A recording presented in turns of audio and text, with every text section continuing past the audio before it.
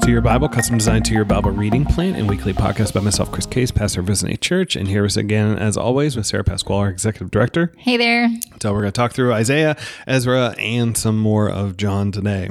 And we'll pick up still in the happy part of Isaiah, at least, sort of these speaking of God's redemption and restoration of his people in such a way that also has a very messianic flair throughout this text. And so we pick up right from then that he's going to restore them and bring them back. This is sort of good news for them constantly to hear of God's desire to restore, not just bringing them back to Jerusalem at this point in their storyline, but also a sort of future full restoration that's coming.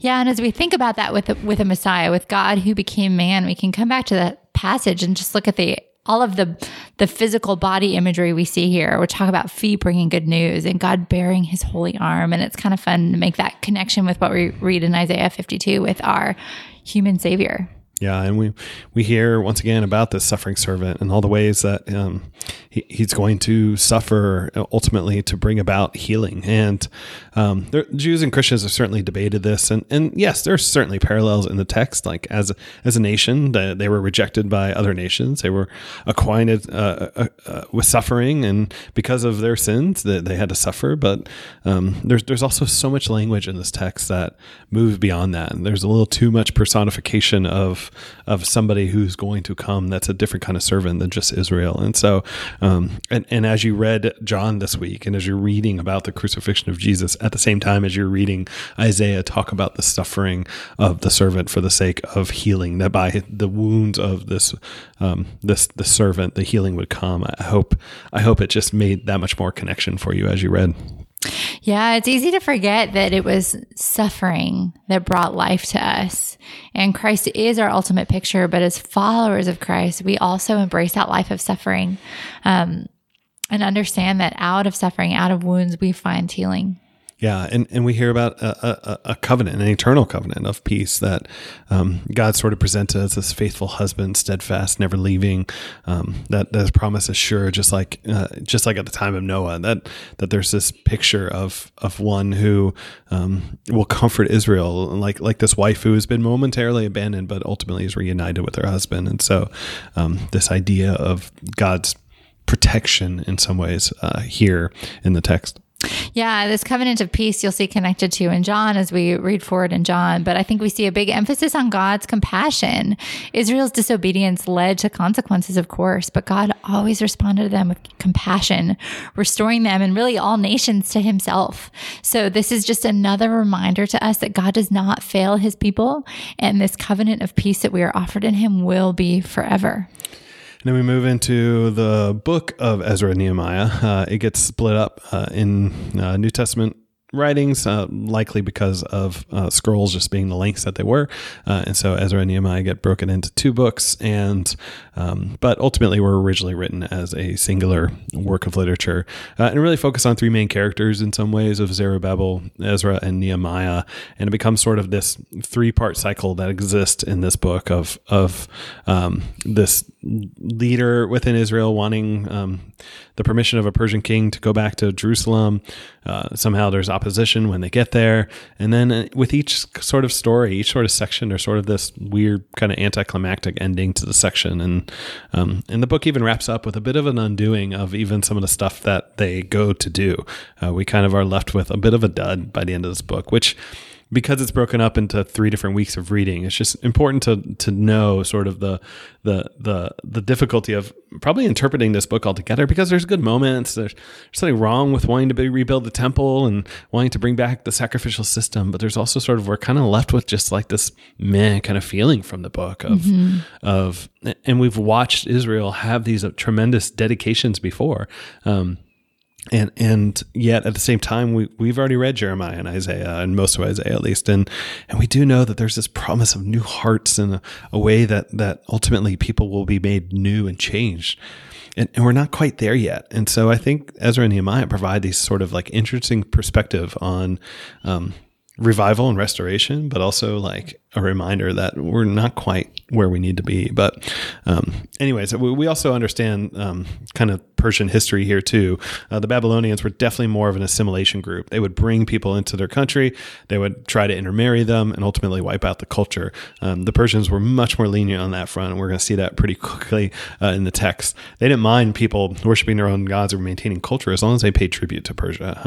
And if they pay their dues and don't rebel, everything's good. And so Persia's content with that sort of allegiance, and we will see that in the Persian leaders. Yeah, I think there's themes here we see around the temple or the Mosaic law. And as you read it, this really is, like Chris mentioned, pointing us toward a need for a savior outside of ourselves, or a need of being renewed from within, which we read about in Ezekiel and things. And we also read about it in the New Testament. So as you read about Zerubbabel and the temple, think about what that means for us as New Testament believers. Or as you read about the fulfillment of the Mosaic law, think about how Christ fulfilled that for us. So all of this is meant to point us to the need for a Messiah. And then we can think about what it looks like for us to live on this side of salvation. And we hear from Cyrus, this ruler out of Persia, who's led by God, which is great. There's sort of this moment of God leading Gentiles as opposed to the leaders of God's people in this moment. And decrees that Israel should return the land. They should take all these gold and resources, which we will see again multiple times. And they ultimately return all the temple stuff that the Babylonians had plundered. And once again, all this was prophesied in books like Jeremiah and Isaiah about this very thing coming to pass. Yeah. So they get to go rebuild the Jerusalem temple because they were instructed to do it by a pagan king. Yep. And so they're coming home, but it's important to remember, like, they are generations removed. The city has been destroyed. They're kind of returning to almost nothing, yet it's still home. So it's sort of like this bittersweet return, not this always like parade triumph. It's like, even thinking of countries that were destroyed in the last 10 years in the world, and refugees having to kind of return home. It's a joy, but it's also they're coming back to ruins of what they remember. And they're coming back and keeping track of their family groups, which is once again is important, especially around a promise of a Messiah, as well as priests and sort of a priestly system. And so they verify all these backgrounds and genealogies, which once again becomes part of the cycle of the three different characters in the story. It can be boring for us to read chronicles and genealogies and names and numbers and stuff like that. But remember that what we're doing here too is we are counting and remarking on the faithfulness of God to his people. There are 42,000 people returning to Jerusalem after over 70 years in exile. And what a picture of God's faithfulness to preserving a remnant. And the return is hopeful. One of the first things they decide to do is reinstill worship and offerings. They want to build the altar. This is a good thing. And this altar is the presence, connected to the presence of God with them. Like, there's a desire to get back to the land and have Yahweh dwell with them again. And they celebrate the Feast of Booths, which is also connected to even their experience, where the Feast of Booths is to remember is a holiday that they're given to mark their time in the wilderness, that God was with them even in their travels. And so it seems like a pretty fitting holiday. And this time around also, they insist that they do all the work. If we remember back to the building of Solomon's temple, he entered a treaty with the king of Tyre and Sidon for the first temple. And there's all sorts of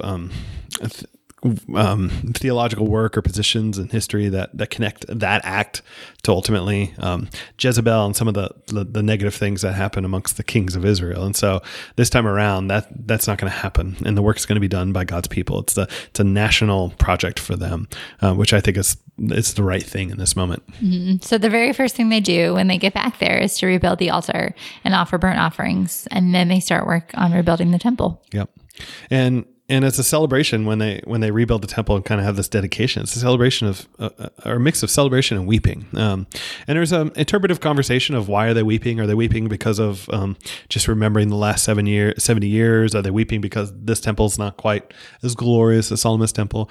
Or are they possibly weeping because, like, if we watch sort of the rebuilding dedication ceremonies of the tabernacle and the temple, it is very supernatural. And there's fire falling, and there's all these things happening. And here it just doesn't happen. And so one of the ways some people interpret that is that that doesn't happen here, neither here nor in chapter 6 when Ezra has it, sort of a temple dedication as well. That there's sort of lacking of sort of a supernatural moment in sort of this rebuilding of the temple. Yeah, I like the picture, the perspective of them worshiping through singing and weeping. And while we don't know what the weeping is exactly, you have this verse, for he is God, for his steadfast love endures forever toward Israel. And I just, these people probably wondered if that was really true after over 70 years in exile and prophecies of judgment. They probably expected that God would have abandoned them and that the Jewish lineage would be wiped out. But God didn't abandon his people. He remains always faithful. So the specific language here around God's goodness and his love enduring forever is especially powerful. Yep. And we get another part of the cycle, which is there's adversaries to the whole project. There's a group that seems to want to help. And if you can see me, it would be air quote version of help. We're not quite sure exactly what their motives are. And we're not even quite sure exactly who this group is. Are they non-Israelites? Are the Israelites left behind? Are they foreigner? Like which group? Are they like the Samaritans? Are they kind of culturally mixed? What are they? But Zerubbabel is certainly suspicious of all this. And I think he does, I would argue at this moment, the right thing to say, look, this is our national project as it should be. The Israelites are the ones who are going to rebuild this temple. And so, and these enemies put up a stink with the Persians, and they're not happy about Jerusalem being reestablished to what it was. Yeah. Yeah. They were pretty mad about it. And so they made it difficult. Yeah, they wrote a letter, as you do. They sent in a complaint to the king. And by the way, just for you to know, kind of nerdy background stuff, the text actually switches to Aramaic at this point, and it's not totally sure exactly why. Daniel made more sense than Ezra switching here, but they basically make up lies, saying that if he lets the Israelites rebuild the temple, they're eventually going to stop paying tribute. Israel's been rebellious in the past, so their own past sins are still hurting them. But some of those lies, I think, play into eventually what Artaxerxes will say in the future. Yeah. And the king orders the work to stop for 18 years. And so it's a good time for us to actually break in this book. Yeah. And I think while we aren't, rebuilding a temple, we will find that as believers, we're going to face opposition to our obedience. And that is the enemy working against us, but we must continue to faithfully obey and walk forward with God's commands to us, even in the midst of adversity. So let's jump to John. We've covered the crucifixion 3 times now, and as stated before, there's definitely some parallels between the Roman coronation process and some of the stuff that's happening in the storyline, as if all 4 gospel writers are talking about the coronation of Jesus through a cross as opposed to the coronation of Caesar. That Jesus is the true king. And the very thing he interacted with Pilate about, that his kingdom doesn't share the same value systems as this world. I mean, the crucifixion itself, the suffering and death, in one of the most egregious ways that history has ever had for suffering and death, was actually the coronation of a king. And so the act of death is sort of atoning for sin, but also this upside down way of death. Jesus could have died in all sorts of different ways, but the sort of shame and lowering of status is that much more representative of the upside down nature of Jesus's kingdom. And the whole scene heavily focuses on the suffering of Jesus in this text. And so it becomes such an emphasis. And the religious leaders are still doing their political schemes with Pilate. And question Pilate's own allegiance to Rome, and Jesus ultimately is sentenced in the process. Yeah. So Pilate is resisting this, but the Jews are insisting that Jesus be crucified. And so it seems like chaos and confusion on the outside, with Pilate not wanting to punish Jesus and the Jews insisting on it, is a reminder that even God has his hand and authority in all of this too. Jesus reminds Pilate that all authority he has is from God. Yeah. And there's a crucifixion. Jesus is taken to Golgotha and crucified. He's further mocked. Pilate even puts a sign, King of the Jews, to which these Jewish leaders who have gotten him crucified take great offense at, because they insist that he's certainly not their king. And there's fulfillment all over the place in here, as we read in Isaiah, but there's just pieces all over the place, like casting of the lots, things like that are just all over the crucifixion. To connect the dots of like John and Mary and the connections here, it is likely, it's sort of church tradition teaches that John actually takes care of Mary in Ephesus in sort of the end of her life. And so we see the connection to John and Mary at the crucifixion scene in this text, which if John's writing, I think it's really important. Yeah, what an amazing picture of Jesus's heart of compassion, that in his worst moment ever, he is still displaying compassion for those closest to him by giving charge of Mary to John. What an incredible sacrificial love for others. Yeah. And then Jesus, once again, the story of his death, and there's almost nothing I would add to it, and don't want to say too much, but Jesus once again proclaims it is finished. He's accomplished what he came to do, which is the payment for sin and suffering and death. And I think we come back in this section to this theme of living water as well, which comes up a lot in the book of John. We see Jesus experiencing this thirst in order that we would never thirst again. So you can think of John 4 in that also. Yep. Jesus is pierced, which once again ties into Isaiah as we read this week. And not only that, but it's spoken about his bones not being broken, stuff like that, which Exodus 12 speaks of, that the Passover lamb's bones were not broken. So this is definitely John being explicit to connect the dots between what Jesus did and the Passover lamb. Yeah, well, and just so much of Old Testament scripture being fulfilled. And remember, John here is speaking to kind of second generation believers who weren't necessarily eyewitnesses to all of this. And so he's making some of the connections that maybe more naturally came to the new believers with the eyewitnesses in the previous generation.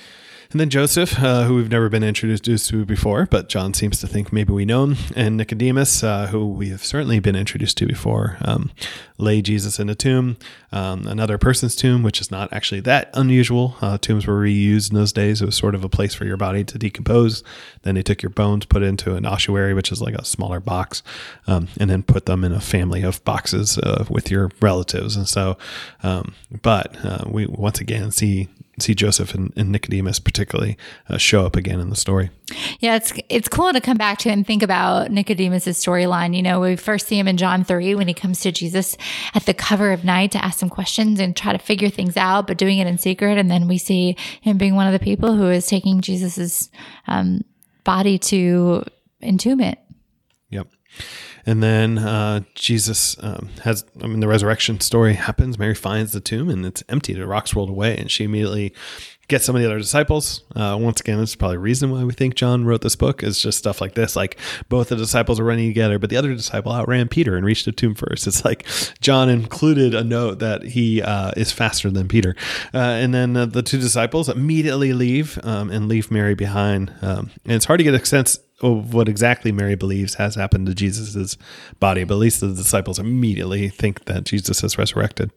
I just love here that they hadn't given up. Everything they had was still riding on Jesus. They didn't throw in the towel yet. And so we see that hope and faith come out in this moment with those believers, with those disciples. Yeah, and there's definitely some new creation overtones to this text here. If you remember at the beginning of John, John says, this was the first of the signs that Jesus performed, and then this is the second of the signs that Jesus performed, as if to trigger you to know, hey, we should keep track of the signs that Jesus is performing, because John doesn't give us numbers from that point on. But by the seventh one that really appears in the text, we get the raising of Lazarus. And so knowing 7 is sort of like the completeness of time. And not only that, but on sort of the Sabbath day of that time, we see the resurrection of Lazarus. We should expect the start of a new time frame, in some ways, a new creation. And we see the resurrection of Jesus at the start of that. And not only that, but the text even says on the first day of the week, this happens. And not only that, but now we are in a garden and there's an interaction between God and this woman. And instead of Satan tempting this woman and the conversation being, where are you, Adam and Eve? It's Jesus interacting with this woman and who is looking for Jesus, and Jesus ultimately revealing himself to us. So we get this picture of why the new covenant is so much different than the old covenant. Yeah, there's so much throwback to even Genesis 1 and 2 with the gardener, like Chris mentioned. And we could even think about Adam. Yeah. The first Adam is the gardener. And Definitely. Then there's this personal connection of him saying Mary's name. He seeks Mary and she knows who he is after that personal interaction. And then Jesus emphasizes that they are siblings and co-heirs with Christ when he says, my Father and your Father, my God and your God. It's so cool to see that personal connection and invitation there. And then also, let's just note that the first witness to the resurrection is a woman who was delivered from a whole bunch of demons. Yep. Yeah. It's John's doing an amazing job connecting some of the dots for us and how he writes his gospel. Yeah. To really see these amazing things. And then Psalm 45. Yeah, we see a lot here with David's throne, which connects us to Christ's throne, which is forever and ever. So we see him ruling in uprightness and righteousness.